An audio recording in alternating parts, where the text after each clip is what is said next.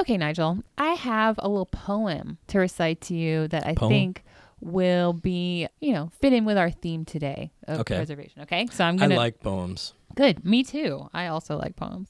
Maybe you've heard this one before. That in the most masculine way. Yeah, in a very masculine and manly way. Okay, here it goes. I met a traveler from an antique land who said, "Two vast and trunkless legs of stone stand in the desert.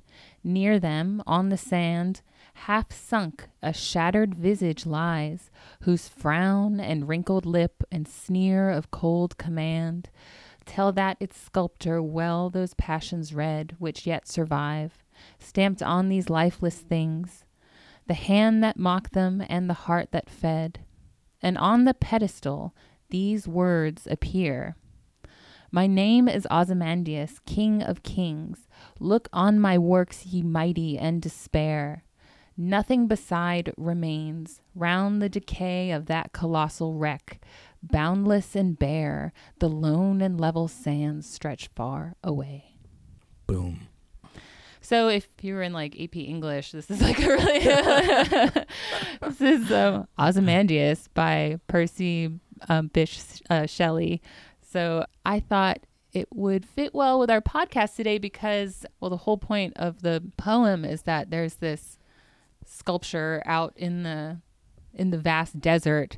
Look at all the amazing things that I made that are here, you people of the future, but none of those things remain. And so much of human history, the things that people have created over thousands of years, they don't survive, and we don't find them. So what does that mean for archaeology and for the sort of questions that we're trying to answer in the work we're trying to do?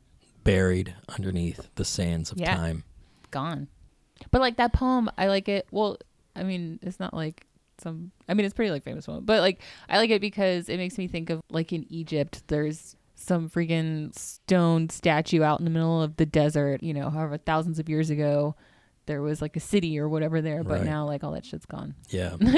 Yeah. Which is how, most things that people have created, like that's what happens. Right. I think there's this huge myth that goes on in popular culture. Again, all these movies that have come out related to archaeology in some way, I think really push this myth about how the things that were deposited by ancient peoples, no matter where they are in the world, are still there waiting for our discovery. Yeah, perfectly like they were like left there. Right, right. When in reality, really couldn't be farther from the truth. Couldn't be further from the truth. It takes really specific situations for things to last a long time. So that's what we're going to talk about in the podcast today. We're going to start with some discussion of how preservation is portrayed in popular culture and movies that we see. We're going to talk a little bit about like the realities. What are the very specific circumstances that you need for certain artifacts and objects, especially ones made out of things like wood or organic material, to preserve so that we can find them. Nigel and I have as always, we have our two example objects, which thankfully we have neither of those here with us today in the studio. Right. So our examples this time aren't like things that we possess, but they're our experience of the most well-preserved craziest thing that we've heard of that was preserved and that archaeologists found. Yeah.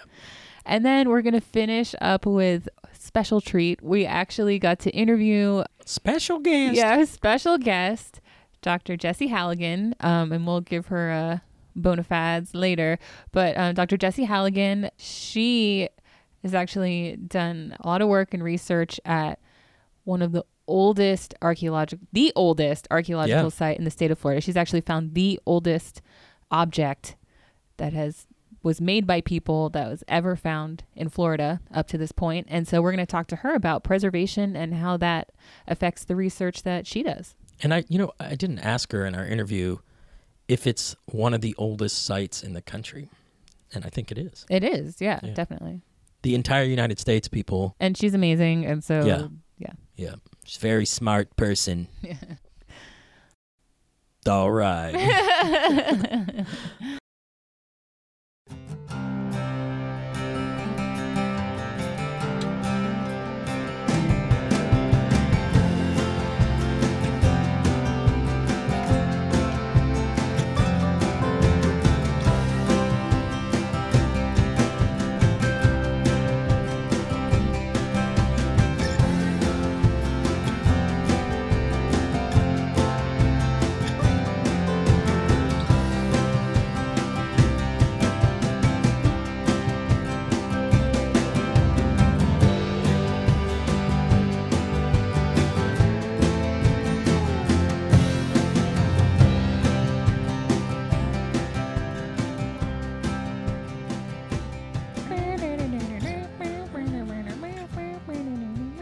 Welcome to the Materialist Podcast, episode 8. The 8th episode. The 8th one follows the 7th before the 9th. Yeah.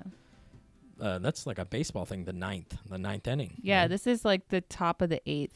Top of the 8th. Yeah. I played Little League once. I've had to watch lots of baseball, I hit a triple it's enjoyable. and went to a terrible pool party afterwards.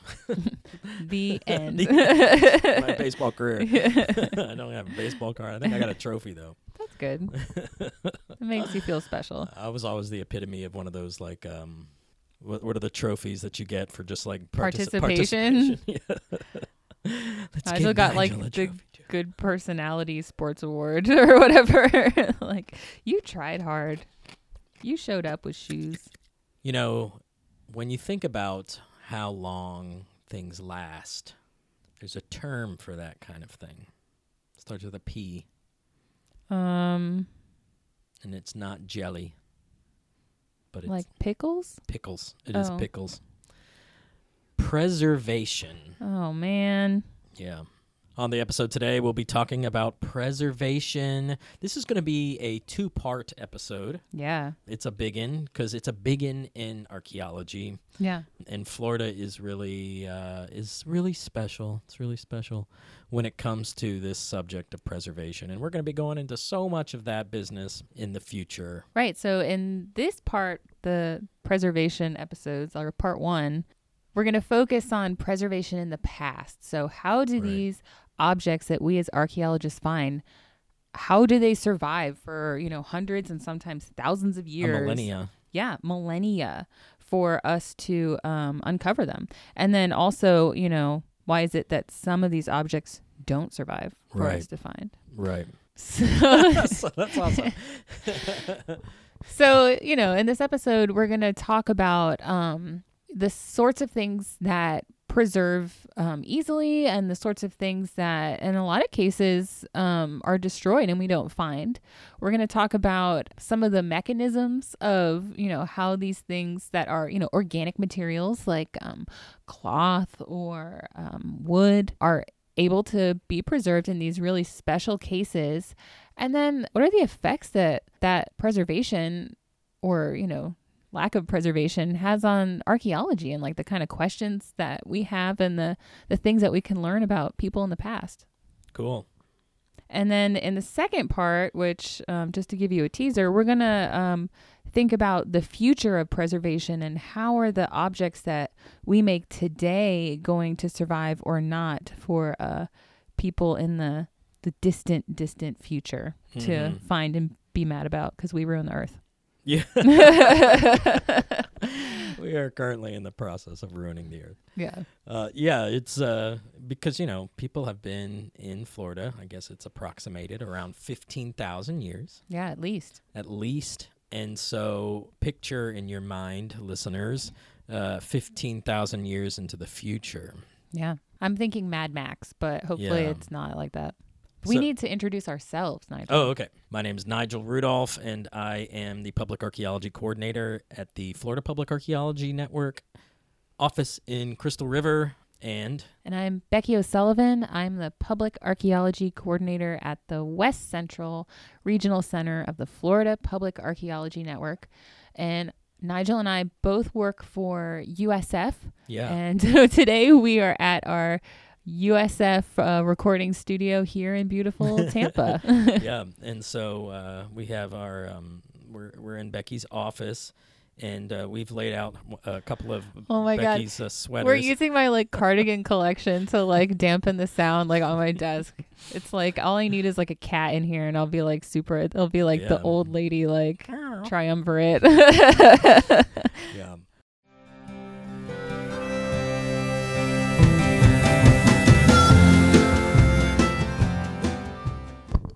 I forgot to put on my headphones. Oh my God.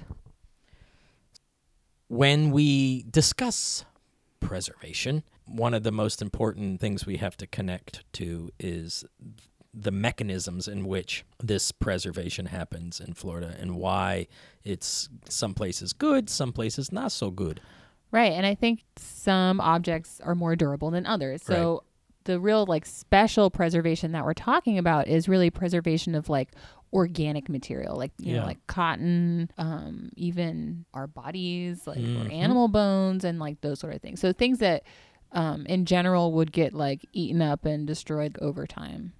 In these special circumstances, they can be preserved. Right. So think about this. If you leave, and I'm sure you have left a piece of wood outside of your house, whether it's, I think a hurricane's coming, I better buy some plywood and stick it up on my windows, and then the hurricane doesn't come. And then you have this piece of wood that slowly rots. Yeah. Actually, relatively quickly. It rots and falls apart and becomes unusable. Okay. When you're dealing with pre-contact Native America in Florida, you know, they were using a lot of wood objects. Absolutely. Too. Their clothing was made out of organic materials. The nets they were using were made out of organic materials. Those things aren't going to last unless they are in very specific, extreme environments. Extreme. Let's talk about wood preservation first. These extreme environments that you would think would be like the harshest, Right? But they actually provide like the mechanisms to preserve these organic materials like wood. Extremely dry environments like a desert, or on the other hand, extremely wet environments like a peat bog, or like, you know, the mucky bottom of a pond, or extremes in temperature. So like super, super cold, like the top of a mountain, or like in a glacier, or super, super hot, like, you know, going back to our desert example, like in ancient Egypt, think of like all the mummies and the really like hot, arid kind of conditions. But then also in some of the wet environments like peat bogs, you also get an environment where there's very little oxygen, anaerobic environment. Even the little bacteria that are living, like they can't live down there and eat up all the organic matter. Because they need air too. Yeah, they need to breathe, you know. You get much better preservation because you don't have those little bacteria kind of eating up the different wooden artifacts or whatever is in there. Right. When archaeologists or the general public discover like Native American dugout canoes, what you're finding that's preserved is the part that has been submerged in the mud, in the muck. Right. And then once those canoes are uncovered, then you're letting in that oxygen, and all those little buggies can start like doing their work and like breaking them down really quickly, unless you put them into some kind of conservation to stabilize them. The better preservation that we have at these various sites, the fuller picture that we get of like the human experience. Oh, let's talk about our weirdly preserved objects. Okay. I'll go. Okay. So like I had mentioned earlier, we aren't able to bring our objects to the table this time. Thankfully. Thankfully. So we're going to be just talking about them. I went to a couple of summers ago, and we visited this museum in Arequipa, Peru, called the Museum of Andean Sanctuaries. And there we got to see, in this glass case, the maiden of the Andes, the mummy of a like 12 to 15-year-old girl, Momia Juanita, the mummy Juanita. And it was super weird because in the United States, you don't typically see human remains displayed in museums. Well, you shouldn't. Like, hopefully you don't. We don't need to do that like anymore. We don't need to do that anymore. And so it was really weird seeing it there and watching people like gawking over this child that's laying now and displayed in this museum. But it's one of the most amazing cases of preservation. Now, this girl was a sacrifice, and she was discovered on this side of this mountain, Mount Ampato, in southern Peru, by anthropologist Johann Reinhard and his Peruvian climbing partner, Miguel Zarate. And so they discovered Juanita, and she was amazingly preserved with hair. Even like her like eyelashes. And even, like, she just looked like she was asleep. Lots of skin. So just really amazing preservation on this mummy. And the case that she was kept in at this museum. I mean, we're talking like a museum. There's like pictures on the wall and like regular displays of ceramics and all this stuff. And then you turn around, turn a corner, the room is really dark. And then there's just this big see-through freezer with this mummy sitting in there. And it was really disconcerting. It was really bizarre because of how preserved it was. I mean, we were looking at a dead body, and, you know, Yeah, but it was like so well It preserved. was so well preserved that it wasn't like looking at a skeleton, which I've Right. seen so many times. And all her like clothes, Right, and just everything. all the textiles, All the just really textiles were still there, and then they had another display of some of the textiles that she was wrapped in that was just adjacent to that. So these two examples of like organic preservation were just really, really bizarre. I guess that's one of the really cool things about archaeology in Peru, though, is that you have these like Andean landscapes where you have super cold and then also really dry Super environment. dry, yeah. So you get Yeah. all this amazing preservation of like the textiles and the what are the knotted like Quipus. quipus, yeah, Mm-hmm. and that sort of thing that we just really don't find in Florida, really, or Right. like anything. Yeah, But shit it's- rots here yeah, real quick. yeah. So what is your example about preservation, Miss Becky? Okay, so my example is like from a really different sort of environment, but it's another sort of environment that some people, think about when they think about kind of crazy archaeological preservation. So you ever heard of like the bog bodies, I like have. in Ireland, Yeah, I was just watching a horror movie about that. Oh, that's pretty cool. So like, the peat bogs, like the dudes out there cutting the peat, and then they come across these like preserved bodies that are in there, and you still see like the rope around their neck and like whatever. So those are pretty cool. But Yeah. there's another kind of archaeological find that has been made in the past in these bogs, especially in Ireland, that I think is kind of cool that these things survive. And so that's bog butter. Delicious. Yeah. Sounds delicious. So, besides finding, ancient dead bodies in peat bogs, the other thing that people have uncovered in the past in these peat bogs that have been preserved is bog butter. And that's these, yeah, it sounds really gross. But they're these wooden containers like barrels or like, carved out wooden containers that are full of ancient butter. It's actually butter. Like what is the dairy? Yeah, some of them are like butter made from dairy, like butter like you would think about it. And then archaeologists have actually done testing on a lot of these, and some of them they found that it's Toast testing, like on toast? I don't know. I'm sure there's people that have tried it before. It's pretty gross. But then the other kind is like rendered animal fat, like beef tallow or whatever, that kind of thing. So, and some of these can be like thousands of years old, like That's thousands of year crazy. old butter. So in 2009 in Kildare County, Ireland, 3,000-year-old oak barrel was found that was full of 77 pounds of butter. Holy cow. So this is not like just like a stick of butter that you like put there like to like you forgot about it. This is like huge amounts of butter. And then in 2013, there was another find of like 100 pounds of butter that could be as old as like 5,000 years old. And that's not related to the Irish butter that I see at Publix. I don't think that they It's not the same shit. they preserve it there. But the reason that this butter is able to be preserved in these wooden containers is because of the unique kind of soil chemistry and environment of the peat Right. bog. So it's one of those anaerobic environments. So those little buggies aren't able to get in there to get to the butter. And actually, one of the reasons that archaeologists think that people were burying these like huge barrels of butter in the peat bogs in the past is for preservation. To that they age them? Well, to age them, to make them like taste put a little funky taste like Mhm, on them, make mhm. them a little like, kimchi, Yeah. like, it can be aged in the ground, but also as a kind of a form of preservation, like before, refrigeration. Yeah. So it's like cooler. yeah. And so you can like stash 100 pounds of butter in the peat bog Insane. and come back to it a year later or something. Nobody's ever and it'll eaten still be it, there. have they? Like, have people tried it? I was looking at one of the articles I was looking at. It said that in the past people have Really? tried it, which is pretty gross. Maybe if it wasn't like 5,000 years old, if it was only like a couple hundred years old, maybe. I don't know. I would You would not try eat. it? I would not eat. Yeah, like, Pass me a it's bagel. pretty gross, and it looks pretty gross. But we'll put pictures of Oh, delicious. our objects on the Instagram. And I guess I'll put pictures of the Maiden of the Andes is all over the internet as it is, so I don't think Yeah. it would be too insane to. But it just, and like what you were talking about too with the Ice Maiden is like, it makes me think about with archaeology, we're like, oh, it belongs like, it should be preserved, belongs in a museum, like that kind of a thing. But when you find 100 pound barrel full of butter that's like 3,000 years old or whatever.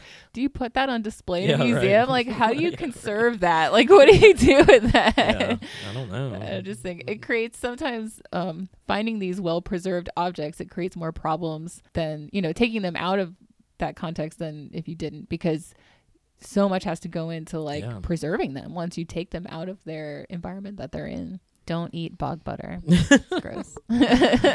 Bog butter. It's like, that's hilarious. We're going to go off on a side. What did we call these things? Our little side tangents. Yeah. Side focuses. Archaeology in the cinema. There's so many movies out there that are dealing with this subject, and most of them, all they do is perpetuate this idea of where the thing is laid down or where the thing is built, it will be there for eternity. Right. Yeah. I mean, it just totally incorrect. I mean, that'd be great if that was true. Yeah. I guess for archaeologists, but not for anyone else, because then it would be there'd be nowhere left to live. One movie that comes to mind immediately is The Goonies from 1985. Yes, classic. Yeah, classic movie. I'm sure most of us have seen it. And if you millennials out there haven't seen The Goonies, go see it. Go see it. Educate yourself. Yeah.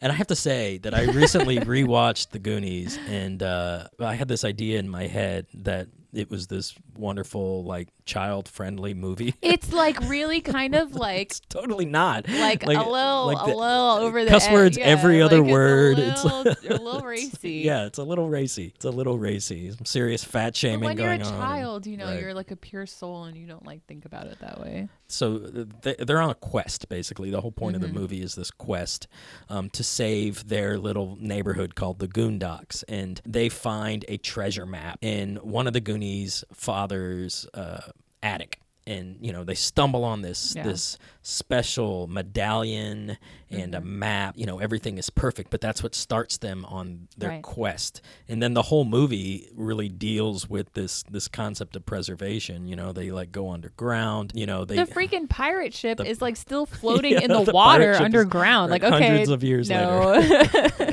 Yeah, the skeletons are still standing there. One-Eyed Willie is sitting there in the a skeleton. This would not happen. Definitely is not a good example of how I don't know of a good film example of proper preservation. That's I don't know. Yeah. Okay, Nigel. Truly the first movie that came to mind when I was trying to think of preservation related movies is another Sean Astin movie. So there's this Sean Astin through line for both of these. But is the 1992 movie Encino Man. Cheyenne's favorite. Yeah. So if you've ever seen Encino Man, maybe not as kind of canon movie you have to see as Goonies, but worth a watch, maybe. Yeah. If you want something totally ridiculous to watch. It's got Pauly Shore in it. Pauly Shore, Sean Astin, and Brendan Fraser, when probably one of his first movie debuts, I would say. Before his career tanked. But I think it also shows, it's a really good example of some of the kind of incorrect ways that people think about preservation, because literally Pauly Shore and Sean Astin are digging in the backyard. They're digging a pool, right? Yeah, and they come down on a hunk of ice that is still frozen. In the middle of Southern California. Right, in the middle of Southern California. And a hunk of ice, and they pull it out and it defrost it, and Brendan Fraser is a caveman dude who comes back to life from being in this ice. Yeah. The way that these things are depicted in movies is obviously totally different than what we as archaeologists experience. Although if I found a frozen Brendan Fraser on a dig, that wouldn't be super bad. I'm definitely not thaw out Brendan Fraser. Another movie that in my very brief research related to preservation, there's this movie called Secrets of the Inca with Charlton Heston, and it's basically Charlton Heston is a researcher that stumbles on the mysterious mountain village of Machu Picchu in Peru, which I'm lucky enough to have been to 3 times. And it's actually filmed there. It's actually filmed cool. at Machu Picchu, but it's the same thing. It's not only are these relics, the structures themselves created by the Inca are still in perfect condition, but there's also like Incan people. Like they're still up there. It's like time has stopped. Right. And even if you think of like ultimate archaeology movie, Indiana Jones, like, you know, when he's in like the temple, like all the, like he's in like a temple in the jungle, right? And so even like all the wood and the ropes that have probably been there for like 1,000 years plus, like are still working, and the traps still work, and like all this sort of a thing. So. Well, this movie is actually supposed to be a big influence on Raiders of the Lost Ark, the first Indiana Jones movie, and both like how Charlton Heston dresses and the fact that they're seeking some treasure. In this case, of course, they're looking for an ancient carved stone called the Sunburst that's hidden in a tomb in Machu Picchu somewhere. So it's all very similar to Indiana Jones. It's all ridiculous. It's not how it is in real life, listeners, and that's what we're going to be. All the traps would have been destroyed, so we don't have to worry about that. That's the beauty of archaeology. Yeah, exactly.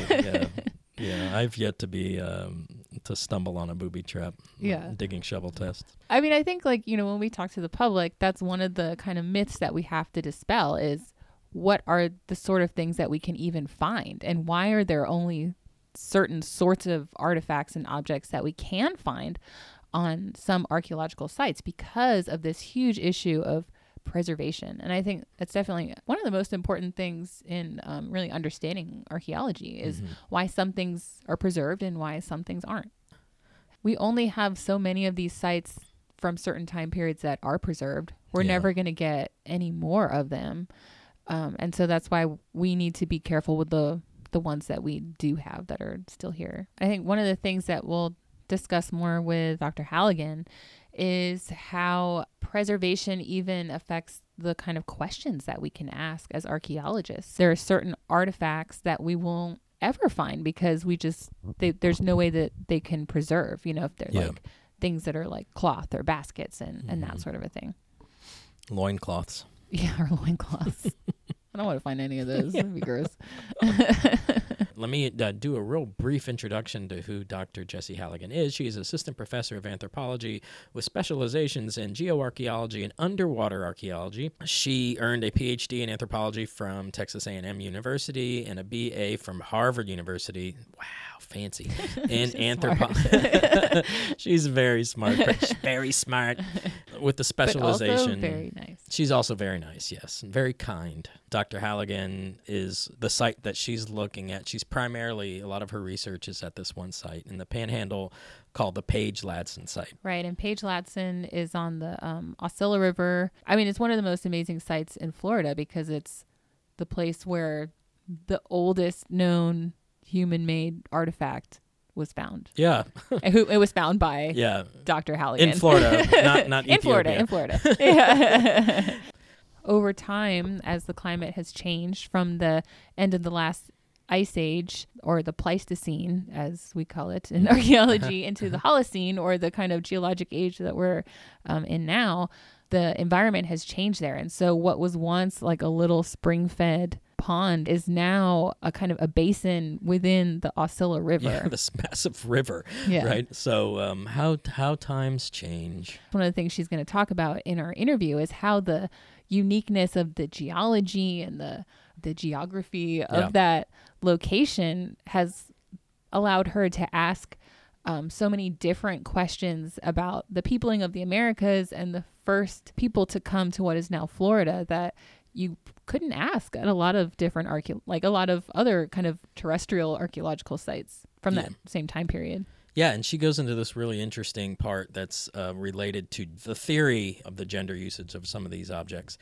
Super fascinating, and that's, you know, a subject that we're going to be covering on another podcast way down the way. Listen up close for that part. Well, she explains it way better than we are, so we're going to go and jump into that interview now.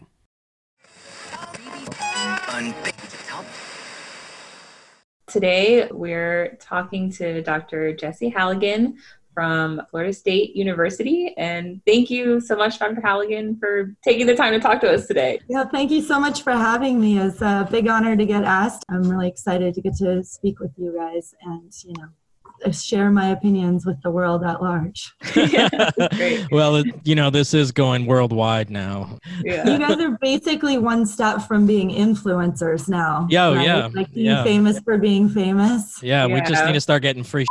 I know. We started getting free stuff. That would be like fantastic. Yes. So I have been at Florida State since 2006 now, but what I do is underwater archaeology. I'm a geoarchaeologist, which basically means I look at how natural processes have impacted the archaeological record by using a lot of different geological methods and doing a lot of analysis of stratigraphy, which is what all archaeologists do all the time, but I spend a lot more time in geology classes to learn how to do it with more, longer definitions probably. And the reason why I'm an underwater archaeologist is when I started graduate school in 2004, I guess. Oh man, I'm old. Anyway, in 2004, when I started graduate school at Texas A&M University, I went there specifically because they have underwater archaeologists and because Mike Waters was there, who literally wrote the book Geoarchaeology. Because I learned as I was doing CRM for a bunch of years in basically the entire eastern portion of the United States, that so much of what we try to ask and answer about past people is totally dependent upon the natural processes that have impacted archaeological sites, which is where we get to this podcast today. I was asked by you guys to speak because where I work in underwater environments in Florida have some of the best organic preservation of anywhere in the United States for the type of archaeology that I do. I focus on the very first Americans, when and how and where and those first people came from. And most of our dominant paradigms for the peopling of the Americas make us think that the very first Americans came from somewhere in Asia, somewhere in the end of the last ice age, probably sometime after 20,000 years ago, and probably somewhere in the neighborhood of 16,000 years ago. Now, Florida is literally across the entire continent from Southeast Asia or anywhere in Asia, but there is still a lot that Florida can add to this discussion of who the first Americans were and how they lived and all of that sort of thing, because most archaeological sites from the late Pleistocene, from 21,000 years ago to 11,500 years ago, the only artifacts we have are stone tools, and very few of those. And we sometimes have a few fragments of extinct elephant bones or extinct horse bones, but that's pretty much it, right? We have very little left. And so there's very little we can say except that people made stone tools here, and there are hundreds of thousands of articles written about the Paleoindian time period, which is the term that archaeologists use for this period, but it just means the Pleistocene peoples in the Americas. There's a lot more we can say when there's a wider variety of material culture left at your archaeological site. And one of the really big advantages of underwater sites ever in all of the world is that underwater environments often allow organic preservation that is not allowed in other environments. So what I mean by organic preservation is just material culture or materials of any kind. It doesn't matter. It could be tree branches or it could be cloth that are made out of materials that used to contain carbon or still do contain carbon. So things that were once living at one point in time. Prior to the invention of plastics in the mid-20th century, almost all human material culture was made of organic materials. Like we made ceramics, we made glass, we made beads, but still the largest percentage of our materials were made out of wood and cotton and linen and paper and all of these other things. And so when we only have the non-organic portions, what we can say about past people is horrifically more limited than when we do have some portion of the organic materials. Mm. In an ideal scenario, what would you like to have seen preserved to better understand some of these folks' lives?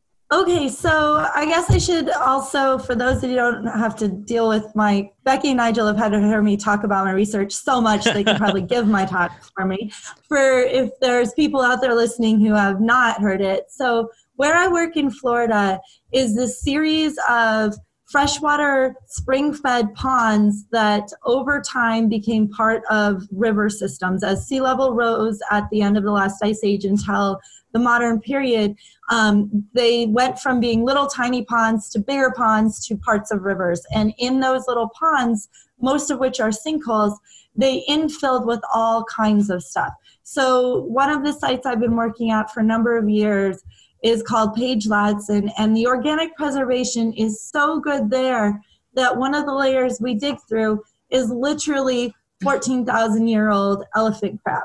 Like, it's a layer that's about a meter thick that is just elephant poop, little sticks and hay and things like that. And there are a few stone tools in there because people were butchering animals around the edge of this pond, but we don't have like the wooden handles of those stone tools. We don't have the baskets they were using to carry materials away from them. We don't have the cloth that they were wearing or the hides that they were wearing. We don't know whether they were wearing leather clothes or, cotton clothing, right? Three-piece suits. Probably not cotton, suits. but Yeah. yeah, exactly. We don't, and there are tons and tons of seeds in that mastodon poo, including grapes and including various different types of gourds. And people could have totally been using those, eating them, using them as containers and stuff like that. Mm-hmm. But we only have proxy evidence for them being there because we have all those seeds. We don't actually have the containers or, the food remains of the rinds or any of that stuff, which is all of what we would love to see. And a really sad part of this unique preservation situation, the fact that most of the organic materials are missing, that erases a lot of what people how people lived, but it also erases a lot of the work that in most societies is done by women, right? Mm-hmm. Women in many, and probably even most hunting and gathering societies are the ones that are doing the butchery of the animals, doing the tanning of the hides, doing the making of the baskets, doing the making of the clothing, doing gathering and processing most of the plant remains. That's what we know ethnographically, and we have no reason to think that wasn't probably somewhat true in the past as well. So we're seeing less of what women did by having bad organic preservation as well, at least we think. So all of those things are what I'd like to see. I'd like to see the cloth. I would like to see the, food remains, the plant remains. Yeah, it's crazy in archaeology that so much of like the questions we're able to ask and like investigate is like dependent on preservation and the sort of preservation we kind of can expect to find. So we're so limited by that factor sometimes, especially when we're looking, for someone like you who's researching these even most ancient sites that are in the Americas. Exactly. And we found some cool ways around that at Page Ladson and some of these other old sites. So we don't have direct evidence of exactly what people were eating or exactly what people were making, but those preserved materials in our sediments, they include, like I said, all those grape seeds. So we know that the elephants were eating grapes. We know what the environment was like, a lot of that. And another really nice thing is we can radiocarbon date those organic materials, and so we can say exactly when those elephants were eating those grapes and exactly when those elephants were eating those gourds and exactly when humans left those stone tools on there. So 14,500 years ago, we know within 50 years when people were on the landscape in that area, which sounds like a long time, but in archaeological terms, that's almost a blink of an eye. Yeah, compared to 14,500. Right, exactly. Just absolutely amazing that you can get such a precise date. Yeah. We should do a whole podcast on dating. Maybe February. Maybe for February. I think tying it into gender roles and connecting the work that women did to the materials that you recovered. Is anybody else that you know of looking into evidence like that or doing work like that? Actually, yes. Like we in paleo get a bad rap for only caring about stone tools and all about men all the time. But there are quite a few people that have done it, including a decent number of male authors, honestly. So a lot of people have done it through the lens of human behavioral ecology, like trying to figure out who would be likely to do stuff by using various forms of effective temperature and things like that. But basically the way we do it is through ethnographic analogy. We look at other cultures that are big game hunters or that are generalized foragers, and those are terms that mean specific things to archaeologists. But essentially, heuristically, if we're talking about people that are living on a late Pleistocene landscape where environments are changing really, really quickly, and there's a lot of big animals on the landscape, there's been a lot of discussion on how important elephants were they focusing on hunting them multiple times a year to kill them, and like that was what everybody was focused on. And if so, ethnographically, usually societies that live like that have pretty distinct gender roles, and men do a lot of the hunting and women do a lot of everything else.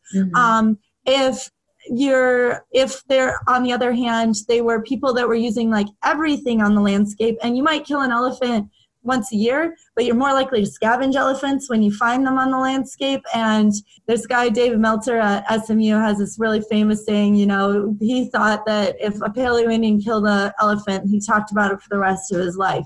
And there's a lot of folks on the other side of the spectrum that think that that's what you did, you know, multiple times a year, right?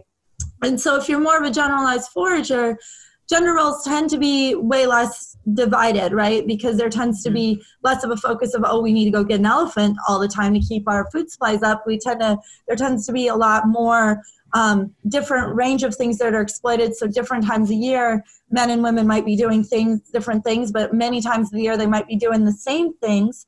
Or even if they're technically doing different things, like men are technically hunting and women are technically gathering lots of plants and doing lots of other stuff, men wouldn't come home empty-handed. They wouldn't walk past a blueberry bush full of blueberries and not pick anything up because their hunt didn't work, right? Like, so people, and that's probably true when they were hunting elephants too. Like, you know, I don't know. I've been known to go to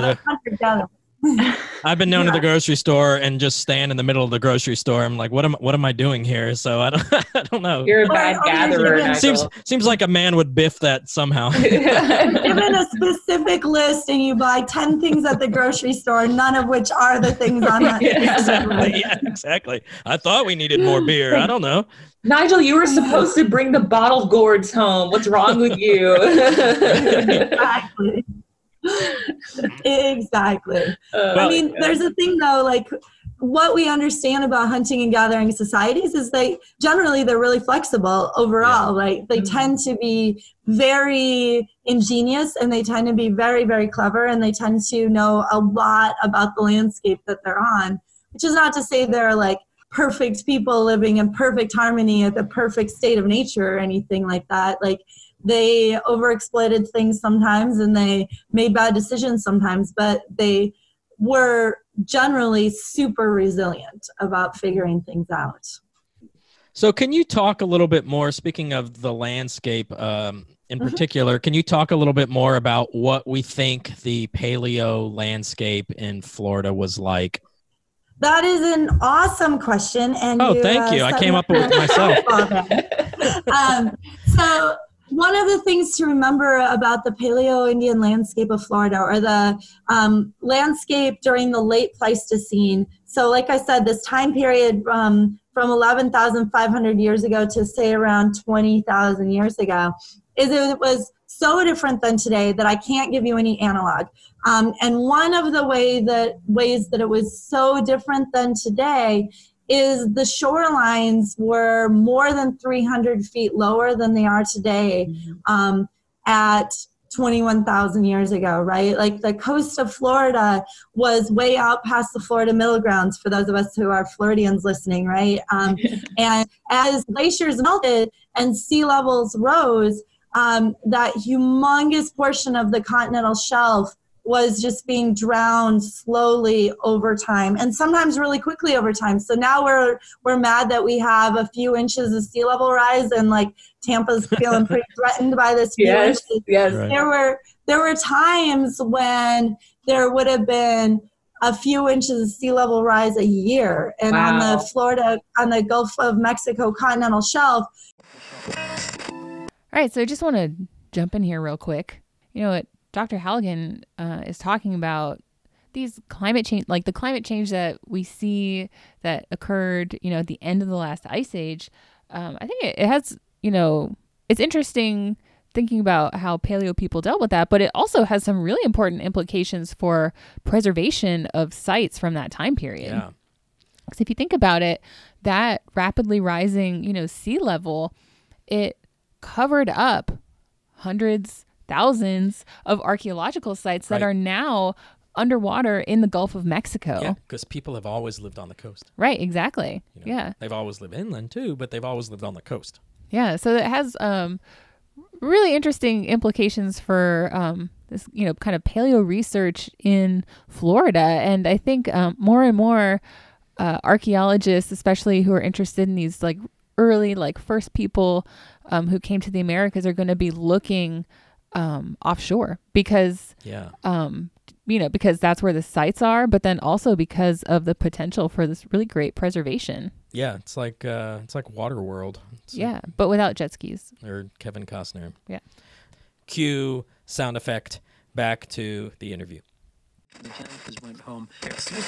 That would have translated into you're a hunting and gathering person and you leave the coast for 6 months and you come back and the shoreline would be in a noticeably different place in 6 months, right? Like legitimately noticeably different. And you might have lost 100 foot of shoreline in a year, like because sea levels were going up so quickly. So all of the information that we have about what the world was like in Florida during the end of the last ice age is the interior part. It would be like reconstructing the environment of Florida by only looking at what it's like in Gainesville. Oh. And so this is what it's like in Gainesville and Ocala. This is Florida. And that's true-ish, plus or minus, but not really true. During the time people were at Page Ladson, though, the environmental data that we got from the bottom of Page Ladson, like I said, it shows that there were lots of gourds and there were lots of grapes, and so those elephants were probably there in the fallish when it was getting ripe. There were lots of cypress trees around because there's a ton of cypress seeds, and there's a lot of, I've been told they're not actually acacia, but I've always called them acacia trees down here, the trees that are really spiky and have the little thorns on them that stab you and are awful. Anyway, though there were lots of those because there's lots of those little thorns, and the elephants must have liked to eat them because they're all over. They're delicious. Let's be honest. Right, they were delicious, apparently. So those were all right around the pond that was Page Ladson. We have the macro-botanical evidence of that, which just means the botanical remains you can see with your naked eye. But the micro-botanical data show that except for right around these little ponds that were probably sort of like nice little oases, the broader area was probably more like a savanna or like an open prairie. Now, interestingly enough, though, I have a good friend who's a paleoethnobotanist. You guys should totally have her come talk sometime. Angie Purdy, she's the one who did all of that stuff. She did, like, what she thinks that could be is, yes, it could have been drier and there could have been a lot of winds on the interior of Florida and it could have, like, kept tree growth down. But I've had other people point out to me, and she also buys this, one thing, so there are mastodon bones at Page Ladson, but there's also lots and lots of mammoth bones in Florida that date to this time.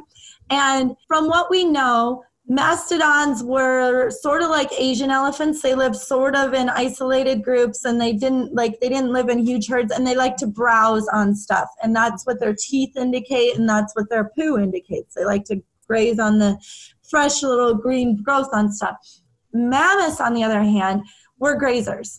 And they're like African elephants, and they lived in probably bigger herds, therefore, and they definitely wanted grasses and things like that.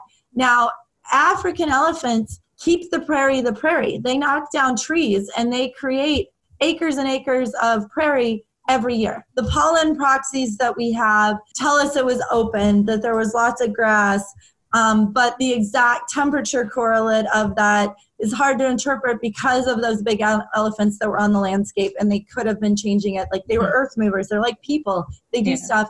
And then once there's definitely people on the landscape, there's evidence that people are starting fires on purpose to keep the landscape clear the way they want it to. Oh, wow. So that also changes stuff and makes the landscape different. So we don't have this, we have this idea in our minds that prior to 1492, the Americas were pristine natural landscapes. And in Florida, for sure, for at least 11 or 12,000 years, people had been modifying the landscape to make it better for themselves. Yeah, that's crazy. Yeah, I think that's one of the one of the myths I always try to shoot down when I'm doing any kind of even general talk about Native American life in Florida, is that they weren't passive with the environment. It's all through the, movies. Everybody's perception about everything in this country is based on movies. I think that's a really important fact to kind of illustrate. And I didn't know anything about the elephants altering the environment like that too. I mean, that completely makes sense, especially based on how African elephants. Don't Asian elephants live primarily like in forested areas? Yes. Do you think? And we think mastodons did too, based on their crap at Page Ladson, which was definitely forested right there, right? But crap. It always goes back to crap, doesn't it, Becky? Exactly. Yeah, it does. Okay, so I have a question. Why is it that Florida's springs and these kind of areas like have such a great level of organic preservation that you're able to kind of, figure all these things out? What's the kind of mechanism that makes them such great places for preservation?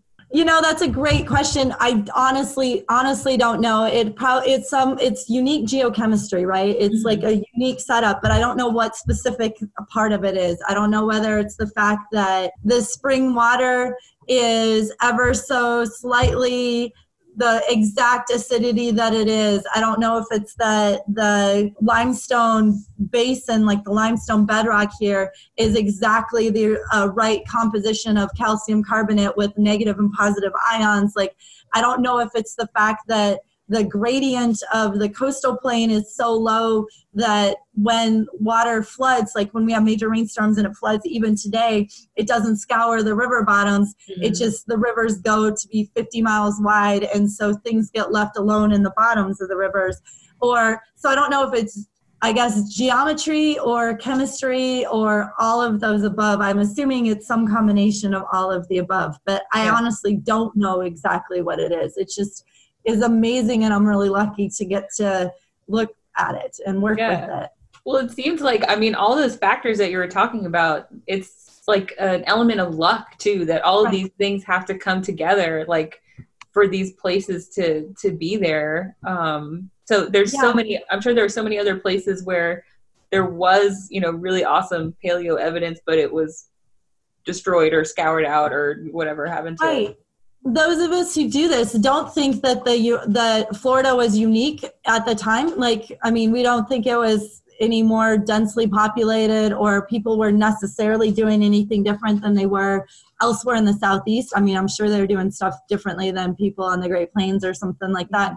But we don't think that the evidence they left behind was anomalous. We think what's anomalous is the preservation of those sites. Like, if we could see what people were doing in Georgia or in North Carolina or in Tennessee at this time, if they had the same sort of lucky preservation situation, we would see like the same sorts of stuff and the same density of archaeological sites and everything.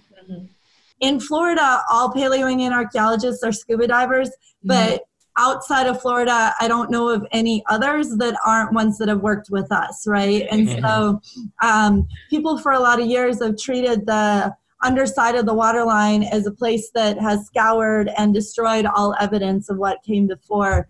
But research done by my predecessors and that I've luckily been able to inherit has shown that's not true at all, that lots of sites get destroyed all the time, and a lot of the sites that are underwater get destroyed, but there are sometimes ones that preserve if you're in the right time, in the right place, and looking the right way. You can find them. Really quickly, let's go to this third question before we say goodbye. What do you think will be left after us? Yeah, like 14,500 years from now, what are they going to find that we left behind? Tons of plastic, maybe some of the metal car hoods and things like that, all the glass, a lot of the stone and brick foundations that we have, but probably not very many of our bones. Like I say, plastic. Lots and lots and lots and lots of plastic.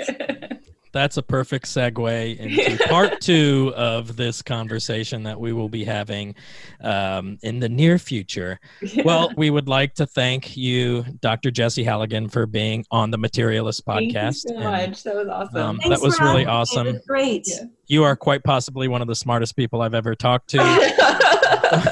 All illusion. All illusion. No attention. Meow. Well, that was an awesome interview. I'm glad.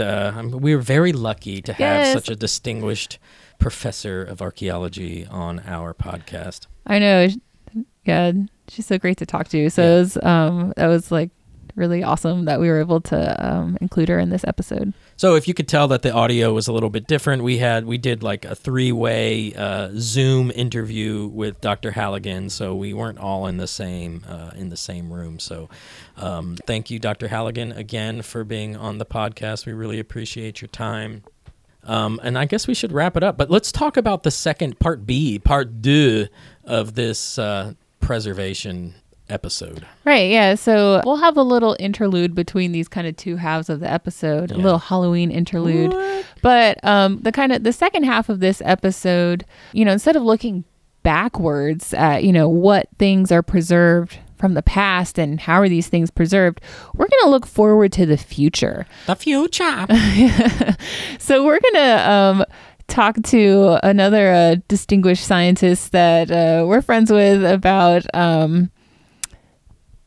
some of the things that are going to be preserved for future archaeologists to find, and all the sorts of material culture that we today are leaving all across the earth. Yeah, and Dr. Halligan gave a quite a perfect segue into that conversation. But we'll bring you more information on that in the near future. But keep your ears peeled for part deux, the part B of preservation. Yeah. It's like Back to the Future of preservation. That's perfect. So let's wrap it up. If you're interested, you can find us on iTunes, Google Play, Podbean, and Spotify, as well as Instagram and Facebook, all the social media. Big thank you to University of South Florida. Thanks, USF. Thanks, USF. And thank you to Becky O'Sullivan, my co-host. Thank you to Nigel Rudolph, my co-host. But we're sitting in your office. Oh, that's true. That's true. So mad props to FPAN West Central, and thank you to FPAN. Thank you to Have Gun Will Travel for allowing us to use their song Silver in the Age of Opulence. Please check them out. For more information on Have Gun Will Travel, please go to hgwtmusic.com. Thank you to all the listeners. If you are interested in knowing more about Dr. Halligan's work, you could find her on the FSU Department of Anthropology website, and her contact information is there if you're interested in delving in deeper into what she is researching. Oh, we should say something about how you got interviewed for the Atlas Obscura article. Oh, yeah. Nigel, you're famous. Yeah, well, yeah. Yes. And I got interviewed for the Atlas Obscura, which is like an online culture magazine. Yeah, they have a lot of really cool articles on there. Definitely check them out.